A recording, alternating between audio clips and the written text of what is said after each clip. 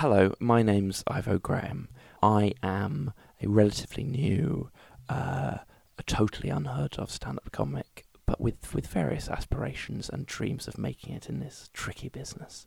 I'm about to talk quite a lot of pompous garbage at Sarah for the next hour, and if you find any nuggets of humour or interest or inspiration in it, then you can find me on the internet, as very few people have thus far. There's a very dormant Facebook page, which someone set up a few years ago for me, which has mostly been abandoned. But if you'd like to know about the kind of gigs I was doing in February 2010, then they're there. And more recently, I have jumped on the Twitter bandwagon, and I'm there with my name, Ivo Graham, and a picture of me in a football shirt, which might lead you to make some judgments about my character, which would mostly be incorrect. And I'm not very good at it. I will make a pun on a sort of fortnightly basis, occasionally plug gigs I'm doing, and then occasionally attempt to chat to more famous comedians to make myself look well connected. But if any of that tickles you, then do come along and be my 227th follower. So, Ivo, how did you get into comedy? I did my first comedy in my first term at uni in Oxford, because I remember I went in Freshers' Week, or maybe the second week of term. I went to see Josie Long performing at doing a show at a thing called the Free Beer Show in Oxford, which was a brilliant comedy night, and she was obviously fantastic. But there was a student supporting her, doing sort of 10-15 minute set, a guy called Tom Meltzer, who I think now produces Kieran and Joe, still sort of doing lots of things in comedy. And he was great, and it was seeing someone who's a year or two older than me doing it, and doing fairly sort of not sort of being very funny, but not talking about sort of anything particularly grand, showing that a student can still be sort of interesting comic. That I was very keen to do it, and all sorts of other sort of cliches like that thing of having sort of there being a sort of comedy society at school, but sort of run by a very sort of specific clique that I wasn't part of. And I thought, well, university, you don't really know anyone. You try it here, and if it's awful, then no one has to know.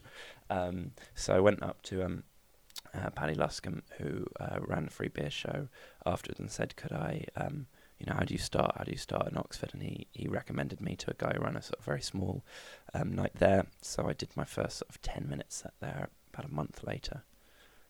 So that was the start. And so what was your first gig like? It was really lovely. I got very lucky that the first 2 or 3 were really nice. Because if they weren't, I don't think I would have ever bothered again. It was a night at a place called the Comma Club, which was a sort of very small little sort of like a drinks parlour in the centre of Oxford, which had a monthly comedy night, which I don't think is going anymore. And sort of mixture of new and slightly more experienced acts, and Tom Goodliff was comparing, and Broderick Chow was on, and I was just sort of on in the middle, and it was about 12 people there, but they were lovely, just sort of nice middle class couples, babysitters at home, and I came out and just said, "This is my first one, pity me," and they were really lovely. So. It was nice, and then Tom and Broderick ran a sort of little night in London, and they said, "Oh, come up and do that," and I did theirs, and it was nice, and I did a few more in Oxford, and by the time I had my, I had enough nice gigs at the beginning that it sort of it confirmed that it was what I wanted to sort of keep doing.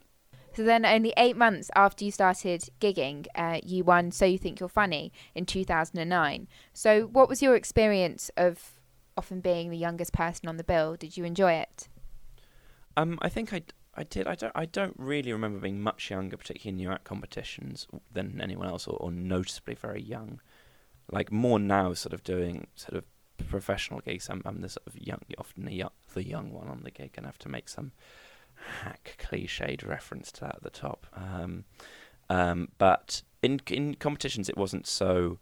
It wasn't noticeable, I think, for other people so much. I was just quite sort of nervous and bewildered by it all, and I was very fortunate to be taken up to Edinburgh in 2009 for a full show for the month in a package show called the Lunchtime Club, which has now done 4 years and had some incredible people on, and it was but this was the first year they'd done it, and it was 5 of us all doing sort of 10-15 minutes each, and it was me and Ben Partridge, Alfie Brown, David Morgan, and Joe Lycett, who was nominated for Best Newcomer at this year's Edinburgh, and all 5 are still very much involved in comedy.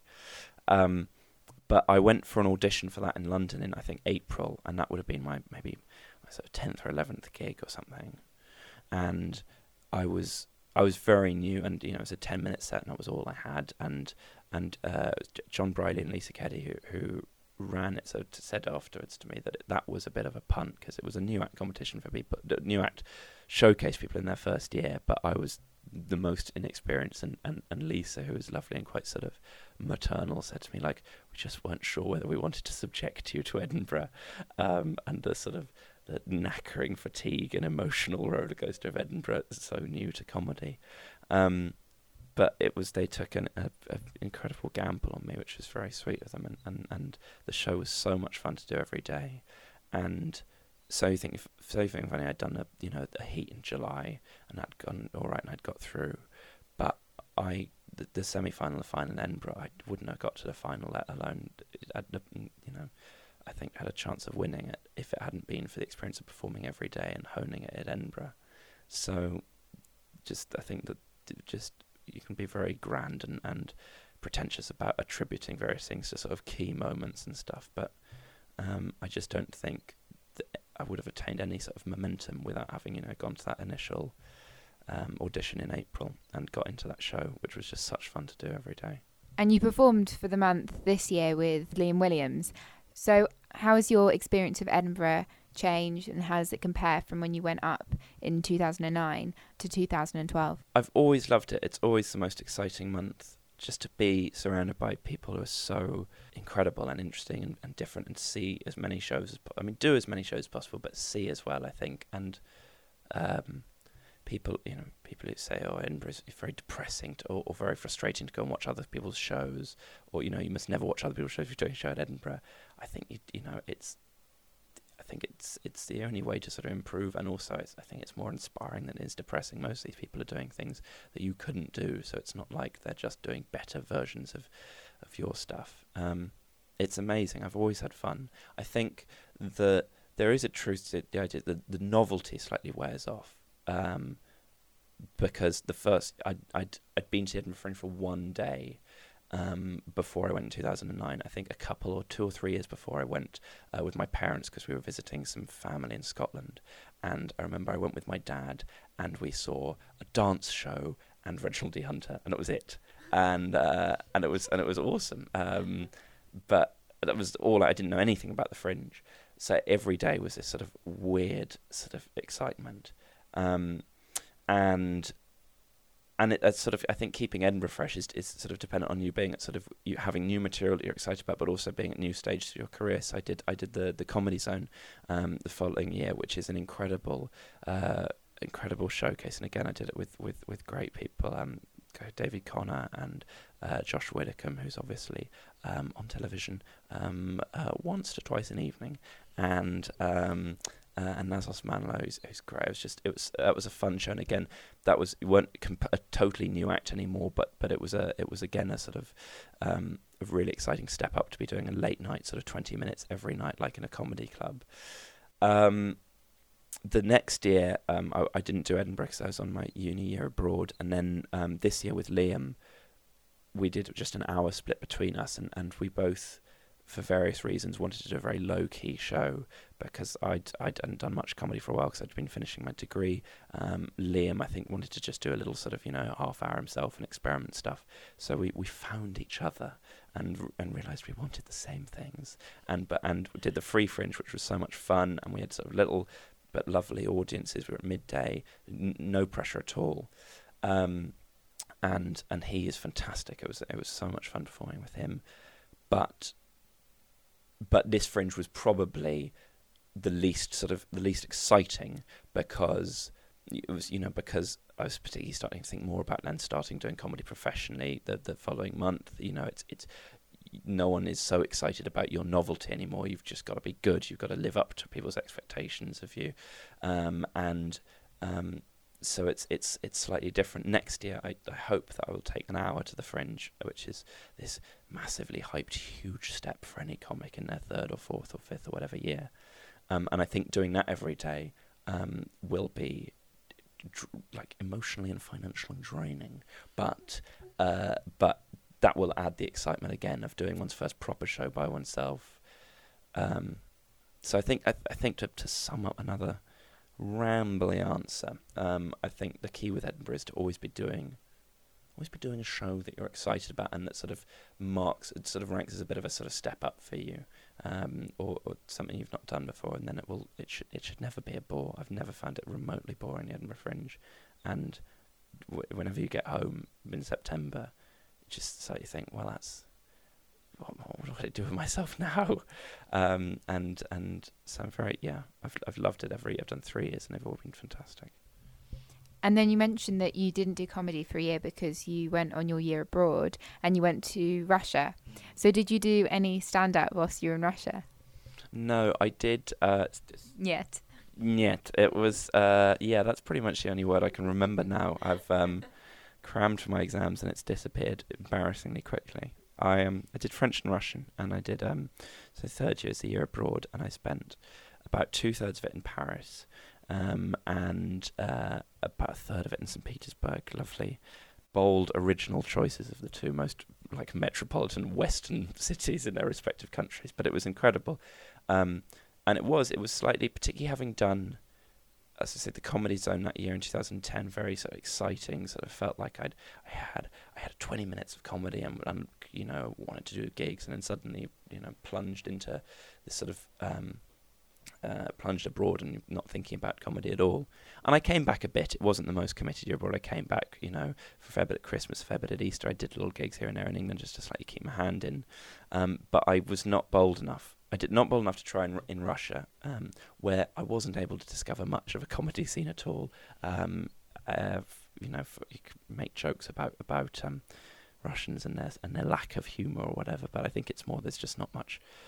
Stand-up comedy isn't really a thing there. In France, there's a lot, and in Paris, I went to see a lot of French stuff.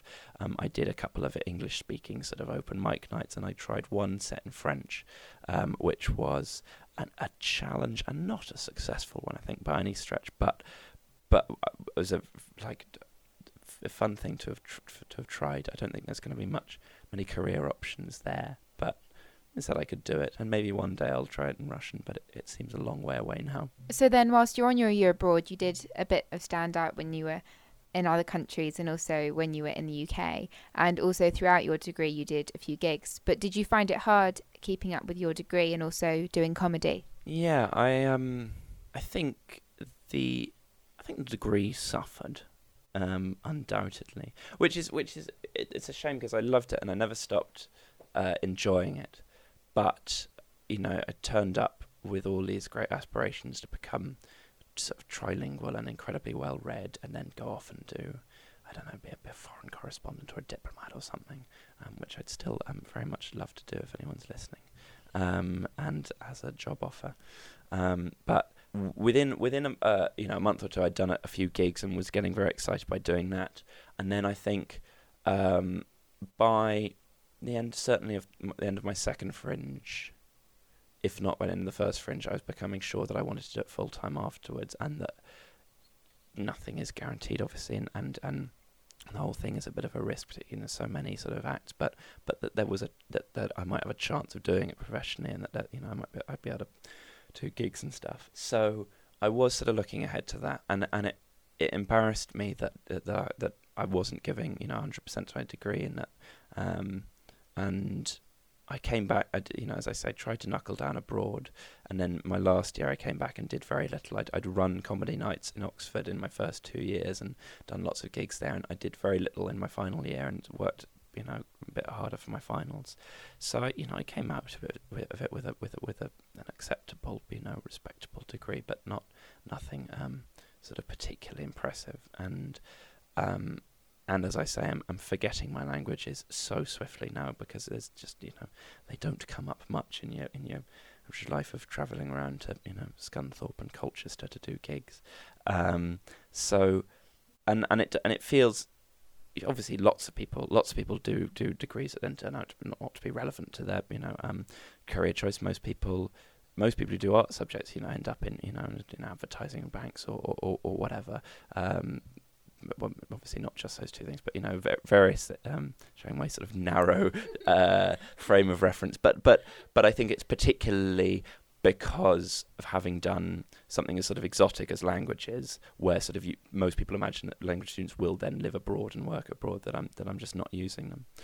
And I think my tutors were sort of aware that I was doing a comedy at the same time and trying to juggle it, and they were sort of sweet and sort of gave me a bit of leeway. But I think if I'd been more organised, I'd have been able to do both more efficiently. I mean, there are you read sort of the Wikipedia pages of most of the comics that I love, and most of them say, people who went to Cambridge and joined the Footlights, but also got glittering like double firsts in their degrees. I think if you're organised, you can do both. I think I just wasn't quite organised enough, and so the work did slip sometimes, because I was going off to London or further away to do gigs on weekends a fair bit, and but I think I'm disorganised enough and was excited enough by uni and just generally sort of having fun and making friends and going out, that even if I wasn't doing comedy, I might well have just slipped equally. So at least I was doing something sort of interesting and fun and potentially professionally useful while doing that. So no real regrets. And then aside from performing at the Edinburgh Festival, you also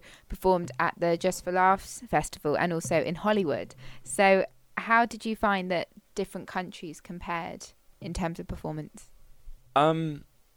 Lovely, mostly.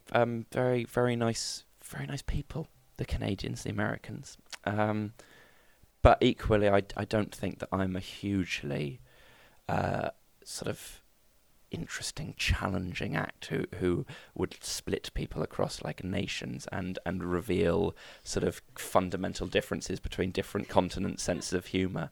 It's fairly, inoffensive, bland autobiographical stuff that if you can speak English, you'll probably get on board with it. I mean, it was odd. We did so it was both in 2010, my greatest summer, because Just for Laughs was the amazing and prize for winning So You Think You're Funny is you get flown out and put up in Montreal for a few days, and you do these gigs there, and that's you do you're flown over so little. I mean, not that I want to question the sort of the financial wisdom of the Just for Laughs committee, but I've really felt I lucked out to go out. I did 4 10-minute spots out there, because it's all sort of showcases. There are very few hour shows like Edinburgh. It's all sort of the Brit showcase, the American showcase, the nasty show, which I was not invited to do, and then sort of like the newer acts. I did sort of some of the new act bills in 10-minute spots. And they were lovely, and you change the references, obviously. Did anything to particularly English probably goes, unless you're being willfully obtuse. But the gigs were lovely. The worst thing was I in Montreal, we've flown over for literally about I would say 96 hours in total, or 4 days, to use more conventional terminology, but.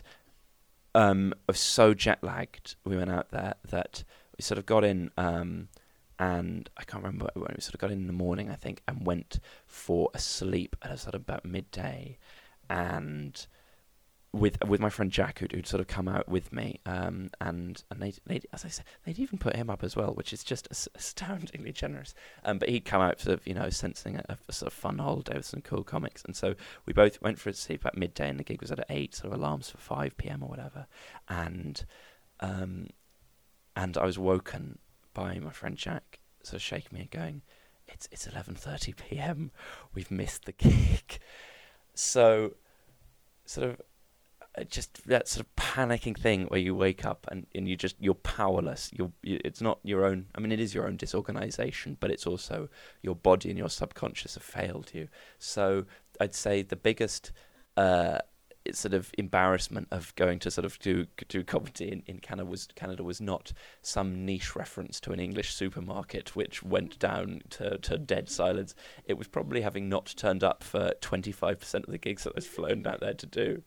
And Jimmy Carr, who I met the next day afterwards, who was there, described it as one of the least professional things he's seen in his entire comedy career, which was nice of him. So it was a bizarre trip, and just as I say, you sort of got there and adjusted to it just in time to do these tiny gigs and got out. And then the same month we'd gone to Hollywood to do some gigs, which was less of a sort of a big prize to an international festival. It was sort of more of a venture that we did ourselves. John Bridie, who organised the Lunchtime Club, which took me out the year before to Edinburgh, was taking a few acts out to perform at the Hollywood Fringe in its first year, which was run by a bunch of sort of American sort of comedians and theatre types who'd come to Edinburgh and said, we're going to put this on in our town. Without, I think, perhaps appreciating that Edinburgh has been sort of building up for about sort of 60 or whatever years. So it was this slightly sort of fragmented sort of debut venture, but we did shows there for sort of hour long shows, and again they were lovely, and the audiences were very nice, and it's cool to be able to say that I've performed there. I don't know. Again, part of the thing of being a new act is often the excitement of being new and of the opportunities of being very new are more exciting than the opportunities you'll then get for the next few years, where you're trying to establish yourself as then a competent professional. So I don't know, having been to Canada and Hollywood within 18 months of my first gig, this incredible luxury, I had no plans to travel internationally anytime soon again. But it was an amazing summer to do those, and as I say, mostly the gigs that I was awake for were lovely. And you performed at Spank this year in Edinburgh, and there's a video of you on YouTube where you're doing your mum set, and during that you're heckled, and you refer to it as a shared victory. And some comedians describe dealing with a heckler as a conversation, but would you say that you feel it's more of a battle? No, I think it's mostly I think fun to deal to sort of try and deal with that kind of thing, and most of them are most heckles you get are sort of very. I mean, everyone who you tell who've done comedy, all sort of friends and parents and friends of parents say, oh, you get heckled a lot, it must be awful. And obviously occasionally it is, and having been so brazen about it now, I'm sure calm will strike and I'll get booed off stage tomorrow night in Exeter. But I think mostly very few or that I've come across are just nasty or point. Sometimes they're not very funny or they're slightly sort of misguided, but they'll often inject a gig, I think, with more sort of more energy than they take away. Obviously, if you're on a bit of a bit of a roll and getting some momentum, and then someone interrupts you with something just entirely irrelevant, then it's slightly frustrating. But momentum is not something that I often toy with in my set. So often, it can be the best thing to happen. I mean, I was doing a gig last week in Maidstone in Kent, and it was going fine, but not sort of particularly so interesting. I'd done about 10 minutes to sort of, and I wasn't, it was going all right. It wasn't a gruesome death, but it wasn't particularly exciting. You sort of see people sort of just nodding along, and then you do get a few heckles about your age if you're a sort of younger, and some. But this was one of the best ones ever. Was a woman from the back shouted out, "Can you vote?" About half, I think I'd thrown. It wasn't just from no. I'd thrown a question to the audience, and she'd answered it with another question, but one I couldn't possibly have anticipated. And then I chatted to her for about 10 minutes about voting and my political preferences and hers and various other things, and it was so much more fun, and I hope the audience were enjoying it a lot more, and they saw something much more than just see sort of some slightly tired rehearsed material. They saw something that was slightly exciting and novel, and that was, to use the sort of like thing that people often say at the end of gigs, what live comedy is all about, which is sort of more of a sort of fun dialogue, something that's spontaneous and in the moment and couldn't really be planned for. I hope there was no one in there thinking, oh, he's planted someone to ask if he can vote if the gig's going badly, because that's what he always does. I think it was fairly obvious that it was all off the cuff, and it trains you to be more spontaneous and to fear audiences less. And it's fun. I mean, the Spank is a show that I've done a few times at Edinburgh over the last few years, and it's always lovely and fun, and it's quite sort of rowdy and late night, sort of boozy. And you come on stage at about 2 a.m. and everyone's had one or two beverages, and so it can be too rowdy. And the one that was filmed, which listeners would be most welcome not to seek out, because it's this odd gig, and it was just the one Spank night that they were filming, and there's videos of everyone there online, some of which have been sort of edited, had the stuff edited out, but pretty much everyone was going on knowing that they were going to be heckled and have to deal with it, which again does make for a more supposedly exciting live experience, but a shame if you've got material that you're looking forward to having filmed but online and it's just entirely disrupted. And this and it's this set that it's from an older sort of bit of material that I still occasionally use. It's sort of like very inane thing about like your mum, like explain. Ivo Graham explains the concept of the your mum joke to his own mother. What a groundbreaking bit of political comedy that is. But it's quite fun, and you sort of feel affection to it. 'Cause it's one of the first routines that you've ever sort of written, and it's an attempt to subvert the laddiness of the your mum joke, but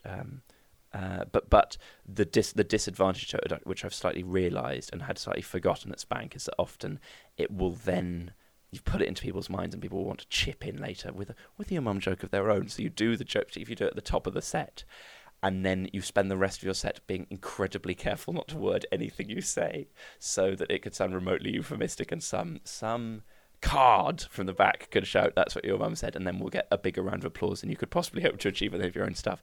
And that happened in Edinburgh, and I just thought, right, well, that's very much my own fault. And I described it as a shared victory because it was probably 70-30 to him. But that's it's fun. It's part of it, and if some comics hate it and it can ruin a gig if someone interrupts, but I've usually had more fun and had more memorable gigs as a result of interruptions than I've had horrible experiences. And you talk about your family quite a lot in your set. So how do your family feel about you pursuing stand-up comedy?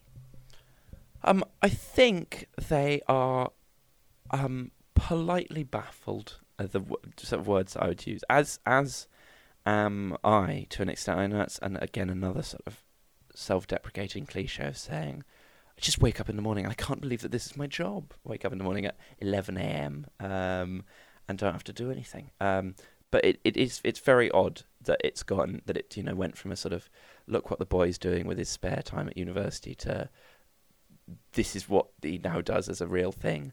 And but nor are my parents, my parents have been fantastic and supportive, and not the sort of kind of but you should be a sort of what about being a doctor or a lawyer or whatever. I think they're quite excited by it. My dad in particular was he was in bands all through uni, and sort of hugely into music, and sort of pursued it, I think, for a few months after university, and then the band went its various ways, and he now works in a bank.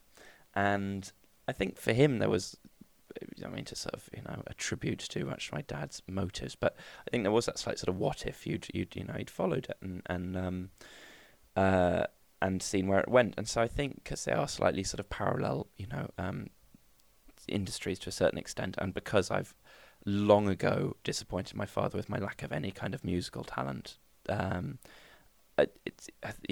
this is the next best thing. I think he's sort of excited to see me sort of trying it, and they're very supportive, and they come to a lot of gigs and give quite sort of constructive, bordering on aggressive feedback after gigs. It was that thing of, the first couple of gigs they'd say, "My goodness, well done, very nice that you're, like, I just can't believe you can do that, very brave." And then within a few months, Dad would come to gigs and go, right, well, I mean, you know that you let yourself down there. I know you let yourself down there. I've seen you be better than that. You can. What are you going to do? What are you going to do about it? And it's great. It's a genuinely sort of, in his own way, quite business-like approach to it. Of, I love that you do it. I think it's fun and creative, but I want to see you do it well and fulfill your potential. And it's great. And my dad came up to Edinburgh, especially from London, to watch the final of So You Think You're Funny. And again, they'd seen me I think once or maybe twice at a uni gig at that point, and then sort of, I had no idea that it was sort of anything of any note. And then, he came up to the Fringe for this final of this sort of, competition, and I did it. And as I say, I had the good fortune to win it. And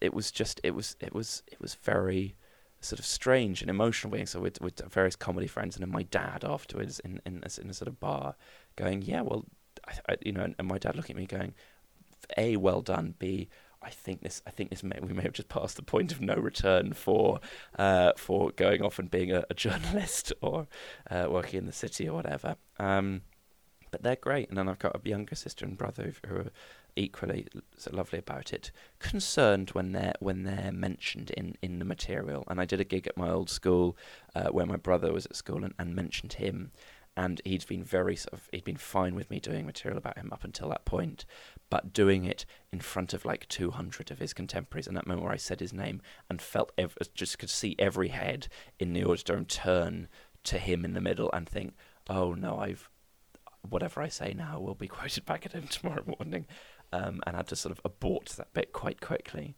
So occasionally they'll think it's a bit close to the bone, but I think, they recognise that it's something that I love doing and is quite fun and enables sort of interesting experiences. And also, if being very honest, no guarantee that I'd be very good at doing anything else. I'm not. I wasn't fantastic at my degree, and I wasn't. There was no other sort of great opportunities I turned down. I wasn't doing something vocational like a sort of medicine or law or anything. So in a way, I'm going into a profession where I at least have some vague aptitude for it, which is not something that could be said for me doing anything else. So they're mostly nice, good. Work hard, keep trying, and as they say, for God's sake, you quit if it's going badly. Please don't struggle on for our sake. But for the moment, young, it's exciting. Give it a go. That's what your early 20s are for. They'd rather I was doing that than doing copious amounts of drugs. And if I can do both with my time, then that's fine. But we'll get there, I'm sure. And then you studied at Eton, and then you went to Oxford. So do you find that your education has had an impact on your style of comedy? Not really, I think, in truth. I think the sort of awful mantra about Eton and sort of quoted in sort of prospectuses and things is that it turns out confident sort of young men, sort of, bulletproof from like years of repression and boarding away from their parents and minimal female contact and sort of, and it means, it means you're sort of, you've had this weird sort of upbringing, but it also means that you're sort of, you've had a very good education and a good, and you're sort of quite, as I say, it breeds a sort of certain kind of confidence, which can spill over into the worst kind of old public school boys, which I hope that people would not judge me as being, and you've got to be careful that you don't sort of fulfil any of the often quite fair stereotypes that are bandied around. But I think there is a truth to that, and I think that though very few auditors go into stand-up comedy, it's that same thing. If they train you, having an extracurriculars and makes you believe in yourself, and how pretentious all that sounds. So, and there are a fair few, older tones doing very well. People like Humphrey Kerr and Totally Tom and Jojo Parmas and Kieran and Joe and stuff like it. So, as cynical as I think people might be about the sort of the machine-like way in which it turns out, young writers and young actors and young comedians and young economy ruiners. Am I right? It's I think there's a logic to it. Not that I had any idea of that at school, because I was, and I know it's a big again cliche to say, I was very unhappy at school. I wasn't unhappy at school. I was just invisible at school. I played Mario Kart with my two friends and did my work, and then occasionally would go and watch a school comedy society and think, I'd love to be like those guys. And then I tried it at uni, but even though there was a sort of bit of a delay, I think that the spark sort of came there. And I'd always watched comedy with my dad and stuff. Dad's a huge comedy fan. He'd showed me sort of old 80s stuff, like the young ones, not 9 o'clock news and stuff. And then introduced me to comics like Dylan Moran and Bill Bailey. So I knew what stand-up was, and I knew I wanted to give it a go. But it was just a while before I did. And do you have a favourite venue that you prefer performing in? Not quite yet, I think. In terms, I just haven't done any. I think specific, apart from Edinburgh rooms, a specific room enough times to go, oh well, this one's always a lovely gig, because I'm basing most of my experiences on one or possibly two gigs, and as any GCSE chemistry student knows, that isn't enough to base a rule on. I've done a fair few shows in the Pleasance Theatre in Islington, which it's an amazing little sort of room, the stage space, which seats about 50 people and feels very sort of intimate and lovely. But that's partly also because I've been doing, rather than doing sort of gigs where I'm sort of 20 minutes along with loads of other comics, I've been doing my own sort of doing 1 hour shows or working process or previews or whatever. And so I've enjoyed that mainly because the gig itself it allows me to basically do my own vain, rambling, longer sets in front of audiences, pretty much entirely populated by friends. So it's more than just a theatre there. And then another obvious answer is the Comedy Store, because I did that for the first time in September, and it's just amazing as part of a showcase with some really amazing acts, just doing 10 minutes and just going out and having seen lots of shows there, knowing everything about the history of the room and hearing other acts sort of like rhapsodize about how perfect a space it is for comedy, purpose built, and it just is this sort of room which seats I don't know how many 100 people, but feels so intimate, so low ceilinged, and you come off stage there and just think, I've done comedy properly at a proper comedy place, and some of the people laughed, and I can die happy now. And so if I get the chance to play there again, I'd be very happy. And do you have a favourite type of audience? No, not really. I think patient, kind, forgiving. I think I've had really lovely gigs to audiences of sort of 5-10 people who've just been lovely, and it's felt a bit like a chat, not like a comedy gig, but it's been lovely and intimate, and so you feel charming and you feel a sort of personal connection. And then you have huge gigs where you feel like a rock star, like playing a Comedy Store, or by far the biggest one I've ever done, I did comedy at Latitude a couple of years ago, and that was sort of 4,000 people in a tent, and you just think that's amazing. And both those are exciting, but equally, you can have the most awkward gig in the world to 5 people, and if they're not enjoying it, you can see every single one of their faces, and you can die on your ass to hundreds of thousands of people, and that's pretty embarrassing in itself. So I think I don't know, an audience who is sort of excited and up for it and prepared to tolerate a couple of niche references. Always fun when you can refer to some obscure indie band or footballer and 1 or 2 people will laugh and you'll know that they're your people. But just people who love comedy and are there to give you the attention that you so arrogantly crave, and not there just to sort of be entertained while they're drinking with their mates. But mostly had very nice gigs to mostly very nice people, and what